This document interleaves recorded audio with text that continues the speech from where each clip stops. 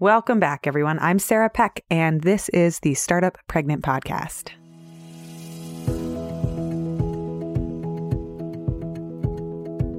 One of the hardest things about fertility and parenting and pregnancy is this idea, this all-pervading idea that we can just do anything we want if we try hard enough. The problem with that is that it can be devastating when things don't turn out the way that you expected. Lucy Knisley, who is our guest on the show today, is a critically acclaimed and award-winning comic creator. She lives in Chicago and specializes in personal, confessional, graphic novels, and travelogues. She has published a number of books like French Milk, which is a book that documents a 6-week trip she and her mother took to Paris when they were each facing a milestone birthday. She has a comics book called Relish, My Life in the Kitchen, and also a travelogue called An Age of License. Another travelogue she has written is called Displacement, which follows her along an elderly tour aboard a cruise ship with her grandparents. What caught my attention, however, was the book that she recently wrote called Kid Gloves, 9 Months of Careful Chaos. In it, I flipped open the cover, and right there it said, if you work hard enough, if you want it enough, if you are smart and talented and good enough, you can do anything except get pregnant. Her whole life, Lucy Knisley wanted to be a mother. But when it was finally the perfect time, conceiving turned out to be harder than anything she'd ever attempted. Fertility problems were followed by miscarriages, and her eventual successful pregnancy was plagued by health issues and led to a dramatic near-death experience during labor and delivery. The book is funny and terrifying and informative and useful and real and raw. And I read through it so fast, and I reached out and I said, I would love for you to come on the show and tell us your story. Will you join us? She joins us today. She has an incredible story. And we also get to hear about her career in comics and how she sets up her day to get enough drawing done. If you have not checked out our mini books yet, go check them out. We have 5 mini books for parents, entrepreneurs, and mothers that we are making here at Startup Pregnant. We have the parenting reading list, which is if you are busy but you want to know what books I'm reading on parenting, I do this thing where I write a little summary of every book that I've read and I take notes, and you can just go read my notes. You don't have to read the whole book. From there, if there's a book that catches your interest, you can go get the books that you want, but you don't have to read every single book. I'm a big geek and I've done that for you. I also have the pregnancy reading list. Surprise, surprise. That's the same. I take a whole bunch of notes on books and I put them into one book just for you. So that's the parenting reading list and the pregnancy reading list. Both are mini books. They're short, they're not long, and you can skim them and flip them as a Kindle or a PDF or whatever way that you want to read it. I also have 3 other books. One of them is called Pregnancy Affirmations, and that is for people who are pregnant and want to get some good words in your mind. I reached out and interviewed a whole bunch of people and asked them for their favorite mantras and affirmations. So check that out if you want. There are 2 more, including the Startup Mama Profiles and my favorite, Sticky Situations, which is all about how to get out of sticky situations. If you want to check out any of these mini books, go to startuppregnant.com/minibooks to check them out. We are releasing them throughout 2019, and if you are on our email list, you get a first preview, and I often give out coupons for free copies of these books. We've got 5 mini books. They're over at startuppregnant.com/minibooks. And the link is in the show notes if you want to scroll into the show notes and check it out, or go to our website, startuppregnant.com, and look for mini books, and you will get them.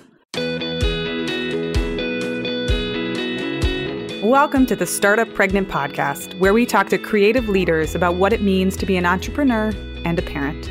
I'm your host, Sarah K. Peck.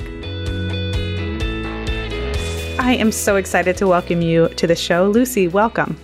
Thank you so much. So I want to start with my favorite question. What time did you wake up this morning, and what was the first thing that you did? I woke up at around 5 a.m. this morning. We have a leaky fireplace in our bedroom that it's been raining a lot here in Chicago this spring, and both my partner and I were woken up by the sounds of rain coming in on the fireplace. And then about 30 seconds after we were both like, ugh, the fireplace, we heard like, whoa, like this siren wail of my child from down the hall. So that was it. You were up.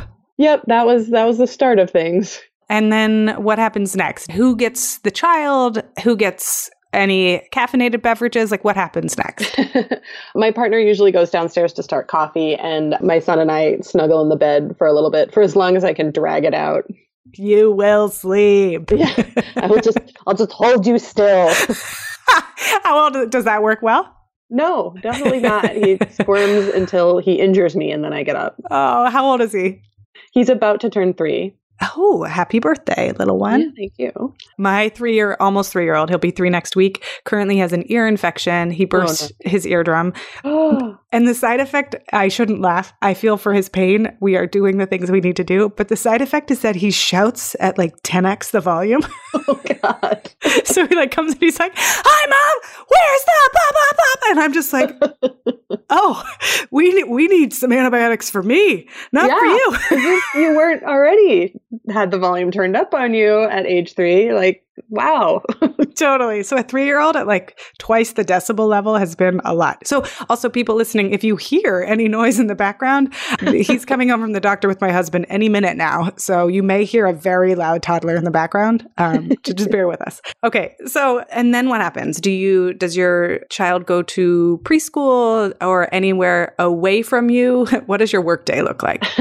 He does. He goes to preschool 3 days a week. This is one of the days. This morning, we've been preparing because we're going to London in a short while with him. And it's his first like overseas trip. And we've been preparing it. And one of the things that we've done is last night, my partner drove out to the suburbs to buy the secondhand travel like car seat vest thing. So it's like this, it looks like a rocket vest, it's really hard to describe, but so we tried that on him. We like briefly ate breakfast and then he like eats and goes. So we were like, all right, do you want to try on your vest? And he was like, yeah, we'll try on the vest. So then we put it on and he loved it because it looked like a rocket vest. And he was like, I'm a robot. And was, throwing himself off the furniture in it. And we were like, oh, good. Well, it's a safety vest. So that's probably safer than throwing himself off the furniture otherwise. And then there were like multiple tantrums about having to take the vest off and like use the potty and get dressed. So we got through, the tantrums have ramped up in preparation for 3, I think. And, I've heard 3-nagers is a thing. Yeah. It's been increasing. So after like the 5th tantrum, they managed to get out the door, and the preschool that my son goes to is on the way to my partner's work. So they go together, and then the house is blissfully empty. And I have like a half an hour before I really sit down to work where I like sit quietly and stare into the middle distance, and it's wonderful. I was going to ask, do you have any rituals? Like, I think for me, one of the things is unwinding from the chaos of the morning requires a new set of mental tools than just starting a workday. What do you do? Yeah. I mean, it's hard enough to kind of get yourself in the headspace to work when you work from home. Like, I have to shut myself into my office and kind of like, okay, let's think about what we need to do today. But now that the mornings are a little more chaotic than they have been in the past, it takes like a transitional half hour where I like eat crackers and stare out the window and like just sort of scroll Instagram and stuff. It's just dead space that I need now to kind of reset myself. Yes, to it's like I imagine the words are coming back together and you're like, oh, I can now form like 2-word now I can form sentences. We're almost there. Right. The ringing in my ears from the screams has almost died down. Totally. What does your workday look like? What do you spend your time doing? It depends on what my current main project is. Right now I'm working on a middle grade graphic novel. So I'm at the stage where I draw all the pages in pencil. So I'll eventually go over those in ink as soon as I'm finished with the pencil pages. It's about a 200-page book, and I think I'm on page like 170 something right now. So I'm closing in. And I work from 9 to 4. I sit at my desk and I draw the pages, and I average about, I'm trying to average about 10 pages a day on this for the pencils, but it's been a lot of pages to get through. And I think I average about like 5 to 6 pages. And that will be due in a couple weeks. And then I start the inks on that. And that's what I do. I sort of do that. And on my breaks, I stare out the window and eat more crackers and think about what we need to do to prepare for London and my son's birthday party. And I scroll through Instagram. And as we all do. Like have to get back into the headspace of just being a human being. When or how did you know or decide or discover that you were going to become a comics artist? I always made comics, even when I was little, but it was just sort of fun and sketchbooks. And I wound up in college thinking that I would be a painter and thinking, I could never do anything with these little comics that I draw. I'm going to have to choose like a serious profession, like fine arts painter, which is no more serious than any other profession. And I was in my first year of college. I was very shy. I was in a new city. I didn't really know how to connect with people. And I started taking the comics that I was doing in my lonely dorm room when I was supposed to be working on like art history homework. And I published them in the school newspaper. And I started to hear back from people who were like, oh, that comic that you wrote in the paper about sort of feeling isolated and being in a new city. And I felt the same when I started the school. And I really appreciate you sort of putting it into words. And it was this light bulb moment for me because I realized that I could use comics as a way to reach sort of through my shyness and connect to people. And it's sort of been that ever since. One of the quotes in this book you wrote, when we write about our lives, it's a form of time travel. Yeah, I very firmly believe that as well. I write a lot of things that are sort of going on with me right now. One of my favorite genres to work in is the travelogue, which is very much this very immediate storytelling technique. And it's so interesting because you can really capture what you're thinking and feeling and experiencing on these trips and look back and remember so well what that was like for you. And I feel that way about my other work as well, particularly my most recent book, Kid Gloves. I want to talk about that book. And you have a number of books. Listeners, I will link them up in the show notes, and I will link up Lucy's website so you can see the different novels that she has written. This book, Kid Gloves, 9 Months of Careful Chaos. We open the first cover and you say, even on the flap, before we even begin the story, if you work hard enough, if you want it enough, if you're smart and talented and good enough, you can do anything except get pregnant.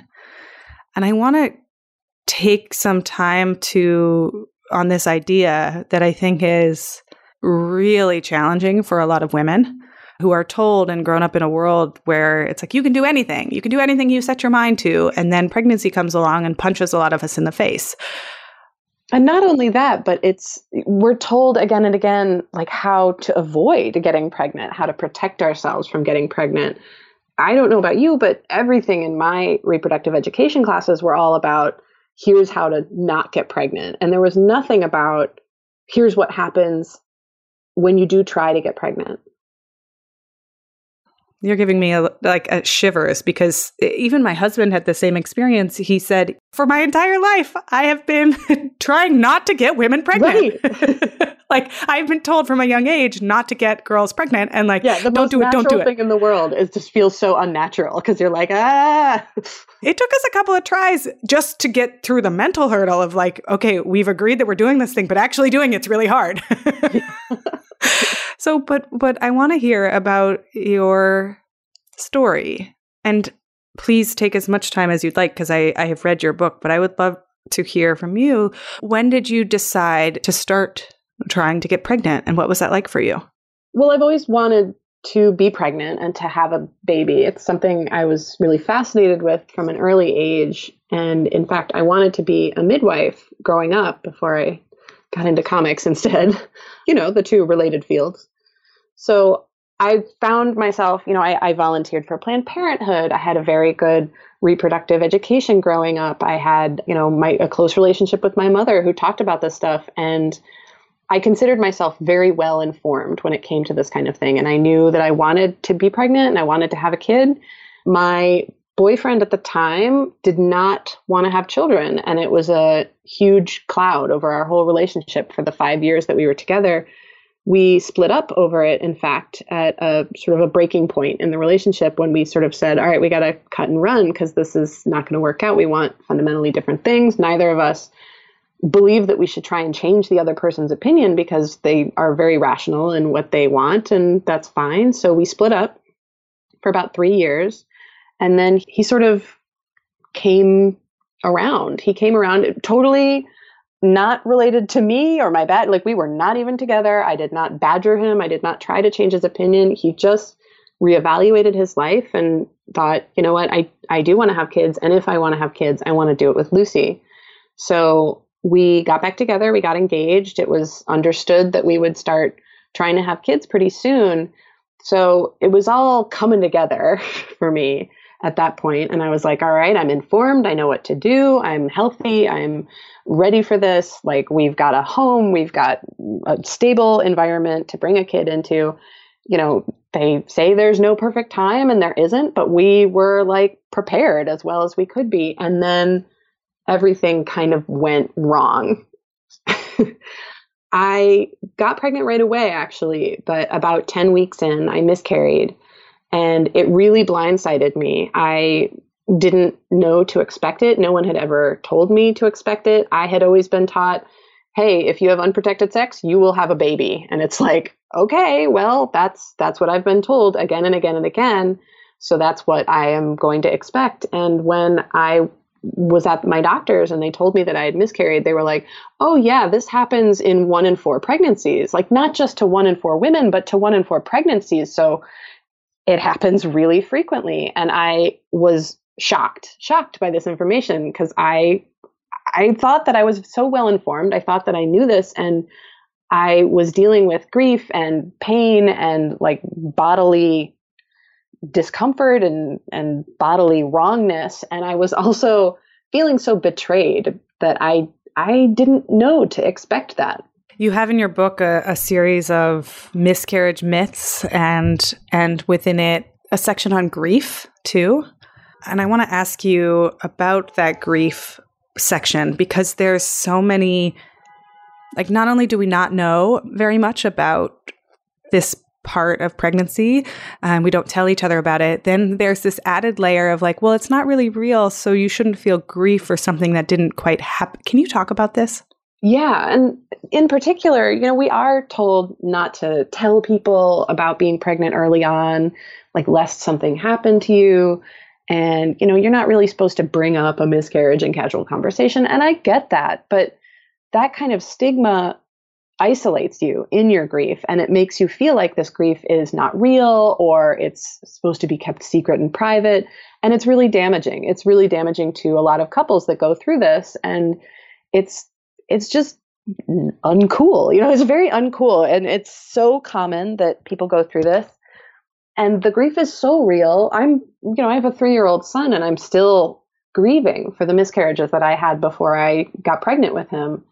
And it's trauma, and it's bodily trauma while you're experiencing this grief. And it really is something that needs to be discussed more. And it's not. It's considered taboo in our society to discuss these things. And that's, I think, why a lot of it is considered not real grief, particularly because, it's not a born human being yet. Like, you can't know them. You can't experience them on the outside yet. But it's something that, as a woman, when you experience it, it's not just grief for this person that you might have known. It's grief for your body, for yourself going through this.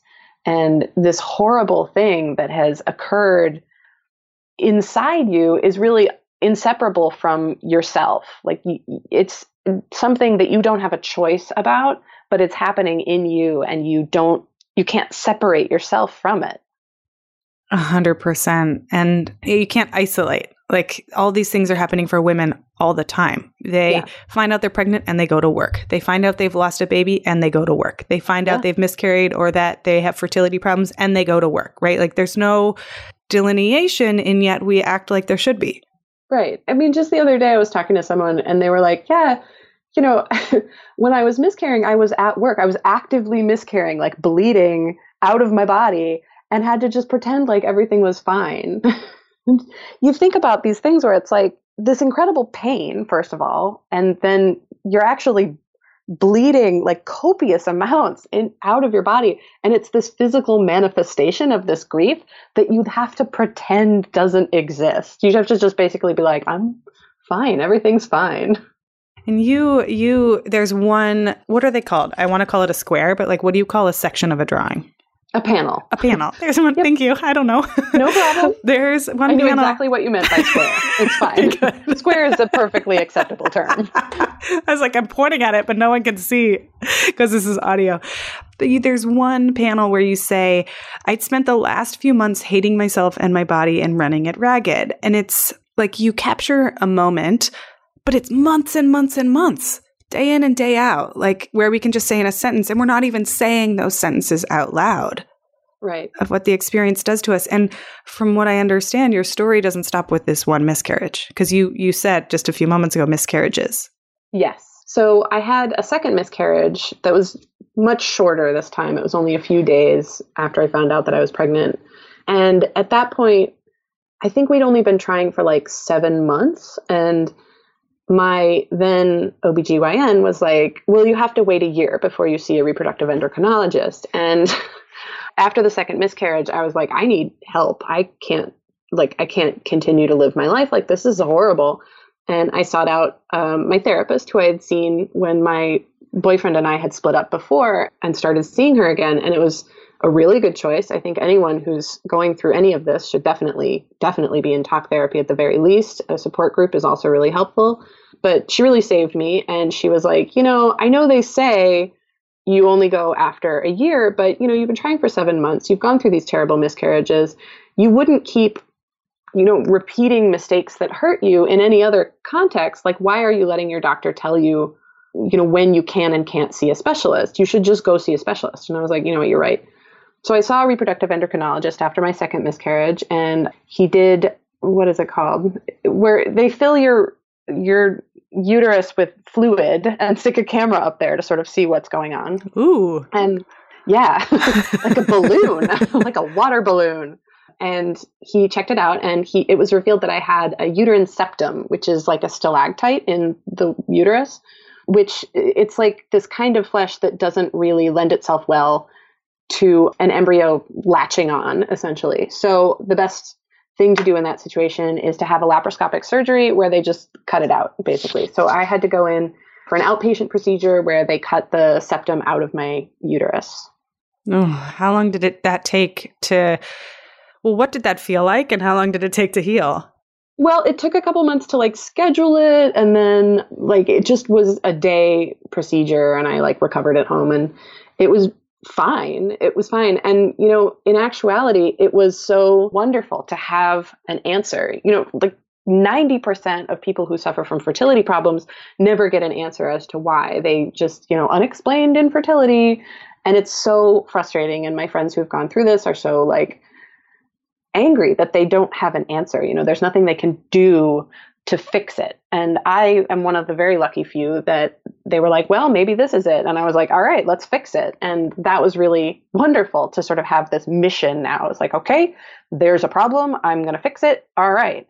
And then after the surgery, it took a couple months to recover. And I was very sort of trying to be easy on myself and very forgiving of myself. And I rested and ate well and swam every day. And then I got pregnant a couple months after the surgery. In the book, you talk about how other people around you can say things or even just be going through things that can be so difficult to deal with. My good friend Carrie talks about this a little bit, and she's like, it's really challenging when you're trying to get pregnant and then it looks like somebody just sneezes and gets pregnant. They're just the sneezers. And you're just the inner rage comes out just because it's so not fair, not equal, not understandable, comprehensible. And it's so challenging too, because it can take so dang long to get pregnant for so many people. And it's really physical. It's this physical grief that you're feeling. You know, it's not only hormonal, it's like this biological urge that you are experiencing. And when you see other people sort of achieve that, and of course you have kind of this negativity bias where everyone you meet is pregnant and you're like, why is this happening? What's going on with my life right now? It's a physical pain. What did you do to cope or to make it through? Like, did you try to avoid other pregnant ladies? And seriously, though, also, like, for people who do get pregnant, what can they do to support? Or what can we do all to support each other? Or is it just really fucking painful and it's hard to deal with? I don't have a good answer, but hopefully you do.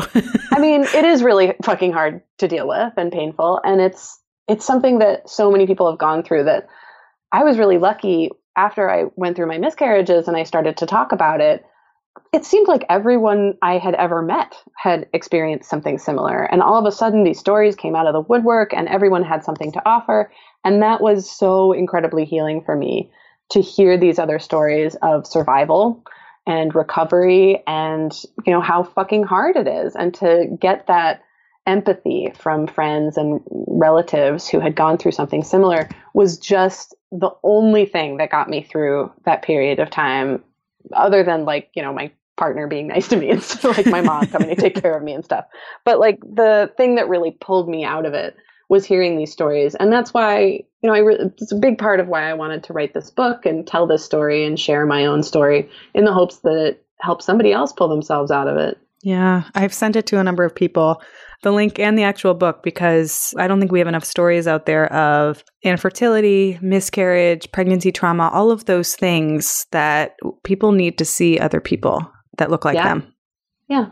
So tell us about pregnancy. Was it this is a leading question, but was it a walk in the park once you got pregnant? Just pregnancy. Yeah. It was totally the worst experience of my bodily life. It was, no, I mean, like I said, I was like healthy and I'm relatively young and I swam a mile every day and I really took care of myself, and pregnancy like hit me over the head like an anvil. It was crazy. And it was this thing that I had yearned for and I'd wanted so much.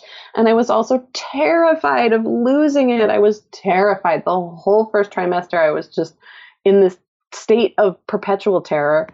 And I was also in a state of perpetual, excruciating nausea. Just unbelievable. I don't like to call it morning sickness because it was all day and all night. And it was so violent. And I was shocked by how incredibly, like, debilitating it was. I couldn't do anything for 3 months. Yeah. Except lie on the bathroom floor and throw up. What did you do about work or deadlines or like the pages? Did you have pages due? And how did you deal with all of that? What did I do? I was finishing up my book about the wedding industry when this was going down. And I had a really wonderfully understanding editor who was herself pregnant at the time. And I remember I didn't want to tell anyone that I was in the early stages of pregnancy at that point. So I told everyone that I had the flu really badly, and that lasted 3 months. I was, it's the really bad flu. It's really bad. Terrible flu. I can't so I'm laughing, but it's not funny because it's like having the flu for 3 months. That's how bad it is. Like a stomach flu for 3 months. And I don't understand how, I mean, I do understand how people lived through this back in the day. They died of it. Like Charlotte Bronte died of pregnancy sickness, and people died of this. And I lay there and stared into the abyss of Netflix for 3 months. And like, I don't understand why you don't get 9 months off for pregnancy. I just don't. Yeah. Maybe like one hello during the second trimester. Yep. Like, I'm still here. It'll be a bit. You may come to wait upon me and then leave. Yes, please. Please Are you bring Girl Scout food? cookies when you come and then leave them and go away.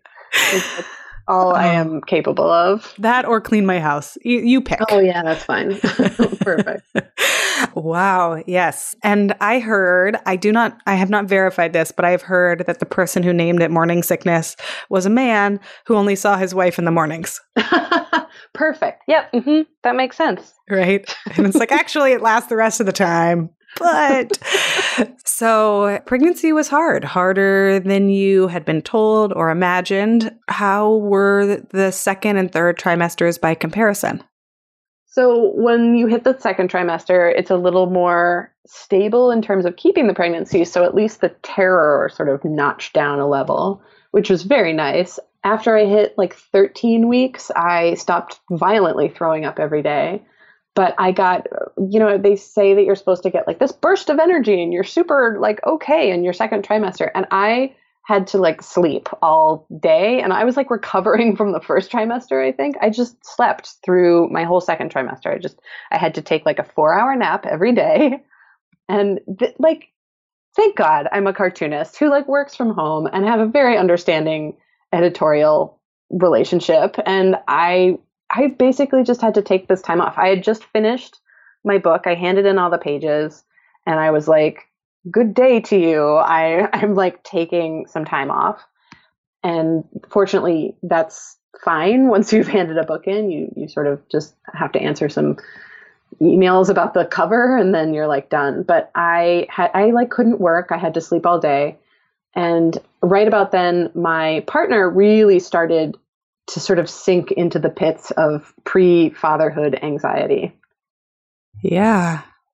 So I was coming out of the like early trimester anxiety and he was just sinking into the mire of pre-parenthood. Can you talk about that? Because that's not something that people talk about either. Yeah, I think it's, of course, for women, particularly taboo to talk about parental fear and anxiety and like reluctance to become a parent in any way, because you don't want to sound like an unfit mother, of course. But my partner is, well, now he's a designer, but he has an engineering degree and he's like a very mathematical, methodical person. And he sort of comes at everything with a list of all of the terrible things that can go wrong. And going into parenthood was no different. And remember, this is the person that for his entire life, he didn't want to have children. So all of a sudden he like changed his mind, got married, started trying to have a kid, dealt with a wife who was like going crazy because she'd had 2 miscarriages and had to have surgery. And then like, okay, then we're pregnant. The kid is coming. Like it's definitely going to happen, or so we think. And like, here's all the things that now could go wrong. So he really started to freak out. He just couldn't sleep and he was just unable to talk about it. And he was consumed with this anxiety. And meanwhile, I was like, I'm just glad I'm not throwing up at this very moment. This is wonderful. I love this. Also, I'm asleep. So I just like couldn't really be there for him. I was just so relieved that the pregnancy was healthy so far and that I was not in agony and I was mostly just tired. So he really sort of went through this pretty much on his own. I feel for him and for you and have experienced similar threads. There's so little said about not just the mothers, but also the co-parents and the partners and all the emotional feelings that they're going through being the supportive infrastructure, and then how taxing it can be on the whole family unit. And then there's less support for everyone all around because everybody needs more help. Right. And no one's talking about what they're going through. And right. It's just a big quagmire. Well said. Listeners, I have some of these insights because I have read her book already, so I am asking you leading questions. But like, tell us about the third trimester or the birth and like the whole thing. So when I hit my third trimester, I got really big really quickly. My hands and feet swelled up like overnight. I got my wedding ring trapped on my finger and had to perform like a series of ridiculous rituals to try and get it off. I started getting headaches and blurred vision and dizzy. And, anyone who's seen any show on the BBC could probably diagnose me from just this list. But I would go in to my obstetrician and I would say, hey, symptom.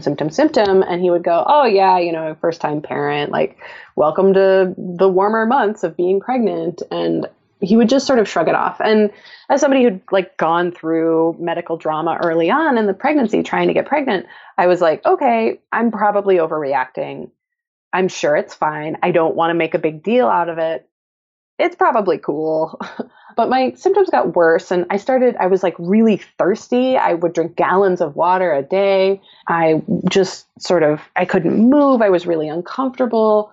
I had to stop swimming because my maternity swimsuit wouldn't even fit over my stomach. And like my mom showed up to come help me and she was like, holy crap, are you sure it's not twins? And I'm like, you are not allowed to say that to me. Oh, no. Like, get right back on that plane and get out of here. But I was huge, and all of these symptoms are totally textbook symptoms for preeclampsia. And I definitely had it. I told my pediatrician my obstetrician that I was worried that I might have it. Like Lady Sybil had died from this. Like I wanted to make sure. And he was like, no, your blood pressure, which we take every appointment, is within the norm.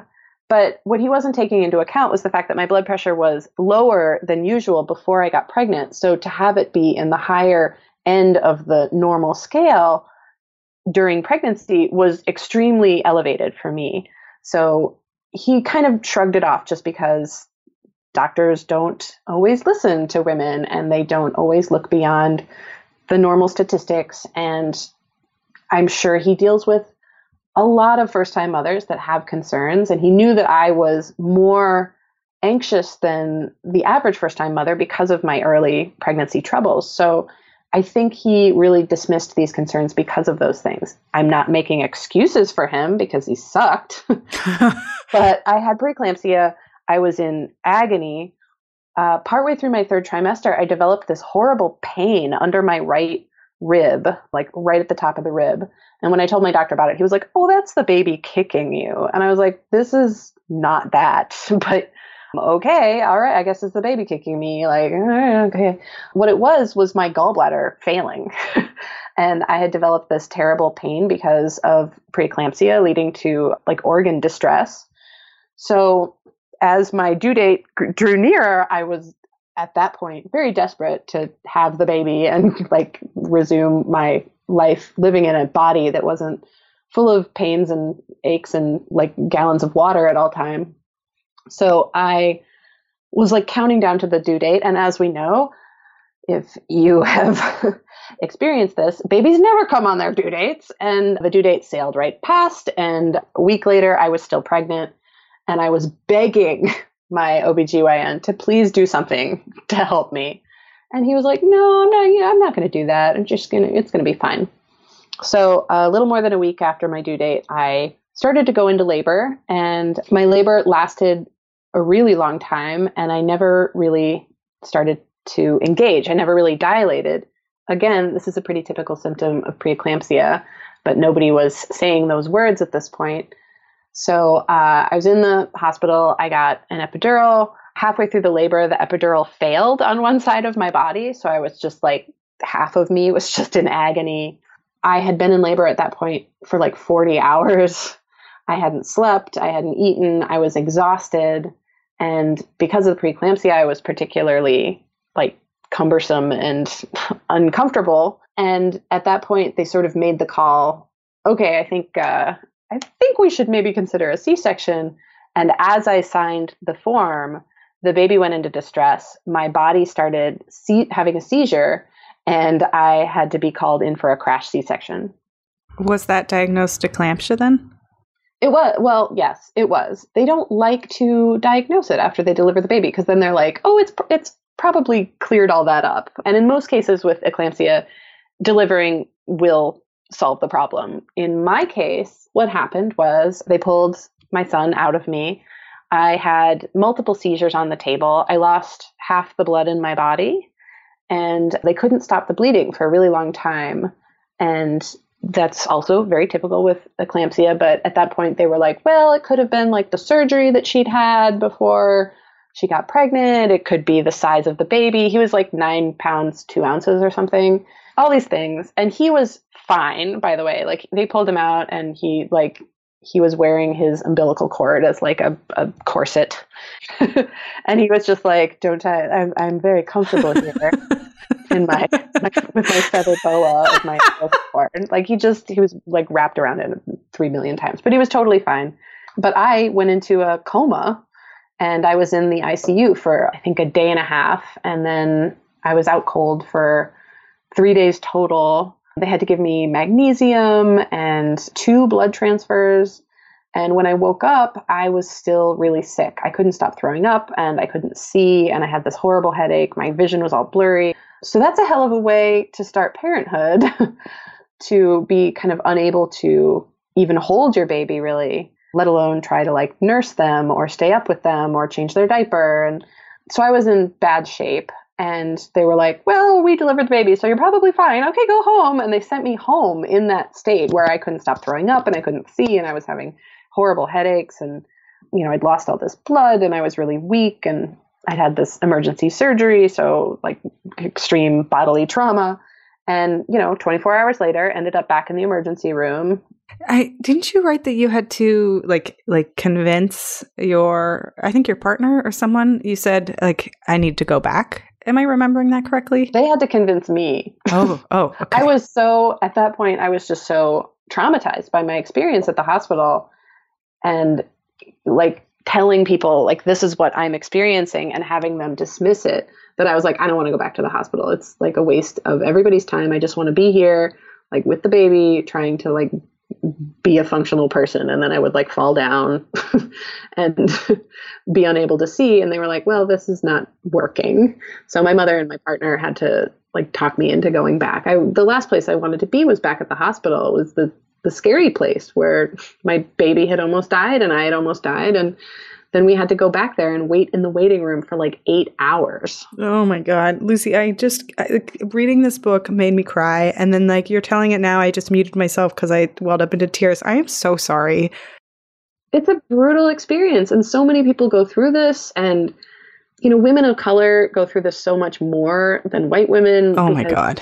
Yeah. They're not listened to way more than I am. I was in like the best hospital in the Midwest. I'm white. I'm healthy. I'm like average weight. And, after this experience, when I was like, wow, I almost died because of medical negligence, it really opened my eyes to like, oh my God, had I been a brown person, had I been overweight, had I, had some kind of pre-existing condition, they would have been even more dismissive and I would have probably died.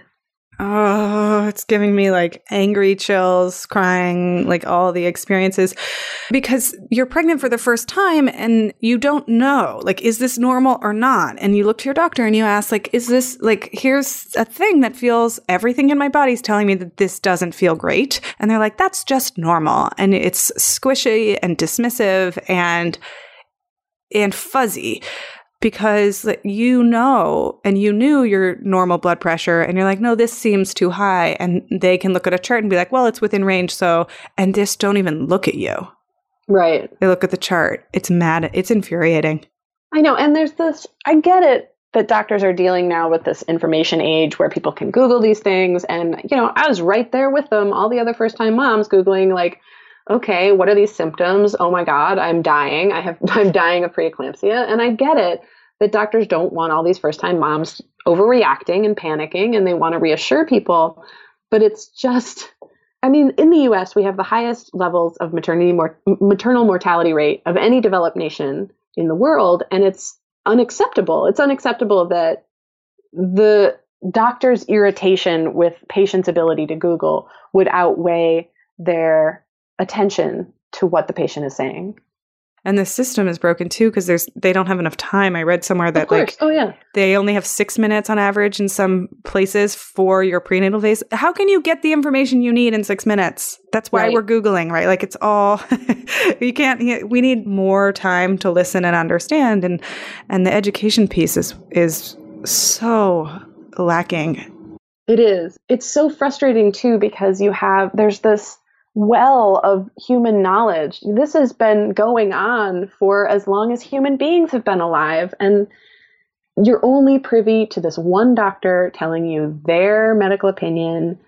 And, there's this whole internet Wild West, of course, but it's it would be so wonderful if we could harness the knowledge of previous generations, of other people who've gone through this. If I just had like a group of women who were also pregnant, who were saying like, oh, that's not normal, it would have given me the validation I needed to go to my doctor and be like, you know what, I don't think this is normal.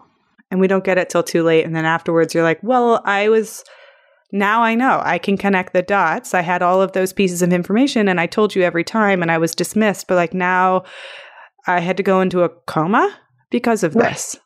It's insane. How are you now, almost 3 years later? Like, do you feel like you have recovered mentally, emotionally, spiritually, physically? So a year after I gave birth, I was hospitalized again because my gallbladder finally gave out. And I had to have it removed in an emergency surgery. And I got pancreatitis, which is incredibly painful. And this was all because of the trauma that my body endured from this difficult pregnancy and this difficult birth. And so I was re-traumatized a year later, like almost exactly to the day. And then I was like, well, this is just my life now. I've like permanently damaged myself from having a baby. And it's like the joy of my life, my wonderful son who's healthy and happy and wonderful and smart and great. But I gave up. I'm done. My body is just permanently damaged. I'll never be whole again. Like that was the price that I paid for becoming a parent and experiencing pregnancy. And it's so sad to have lost any kind of happiness about my like any kind of nostalgia for it, any kind of confidence in my body's ability to do things. And it really, really struck a blow because I was, it was like barely recovered after a year where I was like, I know how to breastfeed on my own now. My body is doing something right. And then it was like, nope, hospital, like extreme surgery. You can't breastfeed anymore because your body has stopped making milk in this trauma. And it's like, oh, okay, well, all right. I can't do anything and I will never trust my body again. And it's awful because this happens to so many people that go through traumatic births where they're like, well, my body is just, it doesn't do what it's supposed to do, I guess. It's terrible. It's terrible that gets taken away from you. So 3 years on, I'm like recovered. I'm never going to recover fully from the trauma, but 3 years out, I feel like my body is my own again and that I can like trust it to do things and to be healthy. But it's scary because that trauma really stays with you, even after 3 years of like therapy about it and, working through the trauma and meeting with other survivors of traumatic births and studying and researching a great deal about this stuff. I'm still like, I get a headache and it brings me back to having this undiagnosed preeclampsia. And I'm like, oh God, is it coming back for some reason? Like, why do I have a headache right now? I have to explain it away right away. And of course, my partner wonderfully is there to be like, oh, because our kid woke us up at 4 a.m. this morning and that's why you have a headache. You're not dying. I switched out your coffee for decaf. That's why you have a headache. No. Yeah, exactly. And it's like, So, it's just one of those things that every other person in the world is dealing with their own traumas, bodily or otherwise, reproductive or otherwise. And it's a whole world that a lot of people aren't privy to. And that's another reason why I really wanted to write this book. Mm-hmm. I think it's so much more common than people even think it is because one of the experiences of aging is going to be something in your body doesn't do the thing it did anymore. Right. Not to the degree with which your story, like that's just, capital. My therapist calls things capital T trauma and little t trauma. Yeah. That's capital T trauma. And I have in my notes here some things to ask you. One of them is about deciding on having one kid. Mm-hmm. Can you talk about that? Well, you just heard the whole thing that we went through. I'm an only child myself. And as an only child, I really romanticize the idea of siblings. My partner has three siblings, sorry.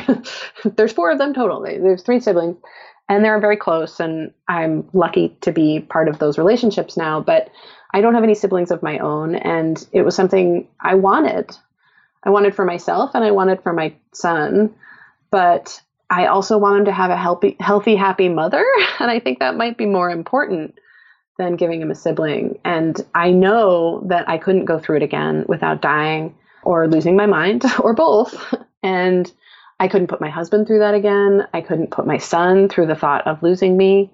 And it's just, those are all the terrible reasons, but there are a lot of good reasons, of course, to have one kid. I'm very happy and close with my parents. Recent studies have revealed that only children tend to excel in school and they tend to do better in terms of extracurricular things because their parents have a lot of attention to give to them. And it makes sense. And not to take anything away from kids with siblings, but there are definite benefits to being an only child. And I can appreciate them now as an adult, that I have this kind of, adopted family, that I collected siblings to be my friends. And it's something that I think having a parent that is an only child would have helped me. And I hope that having a mom that's an only child will help my son. But in the future, who knows, we might foster, we might adopt. It's something we've considered, but we're done with this broke-ass baby factory. The uterus is closed. Yeah, it's done. And my mom's always like, what about a surrogate? And I'm like, there's a lot of kids that need homes out there. Kim K can do that. Yeah. And then a lot of money to get somebody to go through that. There's no amount of money that's worth it. Yeah. Oh, Lucy, I have now 1,000 more questions I could ask you, but I just want to say thank you so much for sharing your whole story and for being so open and honest. And listeners, if you want to read the book, it is fabulous. It is a picture book. It has drawings. It is a graphic novel. It is beautiful. It's so easy to read. It has her story and then these little segments where she breaks down myths or facts or gives you information, which I just adore, as you know, by listening to this podcast. So you can find it. I'll link it in the show notes. It's called Kid Gloves, 9 Months of Careful Chaos. Lucy, where can people find you on the internet and the social webs to say only nice things? Listeners, you're only allowed to say nice things. Only nice things. There's a few places. The easiest way is to go to my website, which you can get to by going to stoppayingattention.com. My last name is spelled Knisley, and it's pronounced nicely. The silent K really throws people off. So you can also go to lucyknisley.com, but it's easier to spell the other thing. I have an Instagram page that I update with a lot of comics about my son and also my cat. And I'm on Twitter occasionally. And you can find my books, of course, at your local library or bookshop. That is my favorite place for you to buy them or acquire them. And if you absolutely must, you can buy them online on Amazon, or IndieBound is a really great alternative. Ooh, thank you for that. And I said graphic novel, but is that an incorrect phrase? It's fine. It's a great umbrella term. I often refer to them as graphic novels. I've heard them referred to graphic memoirs, and I've heard them as collections of graphic essays. So it's fine. They're comic books. Yeah. They're words and pictures. Words and pictures. They're books. I love that. Nicely. I love that. I really torment people sometimes when I tell them my last name, Peck. I'm like, P as in pterodactyl, E as in Euclid, C as in czar, and K as in knife. Perfect. We'll end there. Thank you so much, Lucy. My pleasure, Sarah. Thank you. Everyone, if you enjoyed that interview as much as I did, I want to take just a minute to tell you about a couple of episodes that you might also enjoy. Go back through our archives and take a look for episode number 104. We talked to Vanessa Van Edwards, who is the best-selling author of the book Captivate, all about her experience transitioning to motherhood and those first few weeks of parenting and what nobody tells you. That's episode number 104. You can find our episodes by going into your browser and typing startuppregnant.com/104 for the episode number, and it'll take you right there. I also think you might enjoy episode 94 with Kimberly Ann Johnson, who is the author of The Fourth Trimester, who also talks about this journey into the postpartum period and new motherhood. And if you want to hear my story a little bit more, I recorded a series of episodes with Carrie Fortin on my journey into having a second baby. And I recorded the experiences, the good, the bad, the ugly, the uncertain, the confusing, the overwhelming, all of them in a series of episodes in the 80s. So check out episode number 81, where we talk about what it's like to talk about the really hard things. and episode number 86, where we talk about how I prepared for maternity leave and how she prepared for maternity leave, because that is a particularly challenging puzzle for new entrepreneurs and female entrepreneurs in a country that doesn't have much in the way of maternity leave policy or protection. So the episodes that I recommend you go check out are 81, 86, 94, and 104. If you are a longtime listener and you've been listening to them straight through, then I will see you on the next episode. But if you are new here, you can find the links in your podcast show notes. You can type them into your browser, just startuppregnant.com/the episode number. And they're always 3 digits. So it's 001 or 002 or 104. I knew that we would get to at least 100 episodes. I do not know if we will get to 1,000 episodes. That seems daunting right now, but we will see.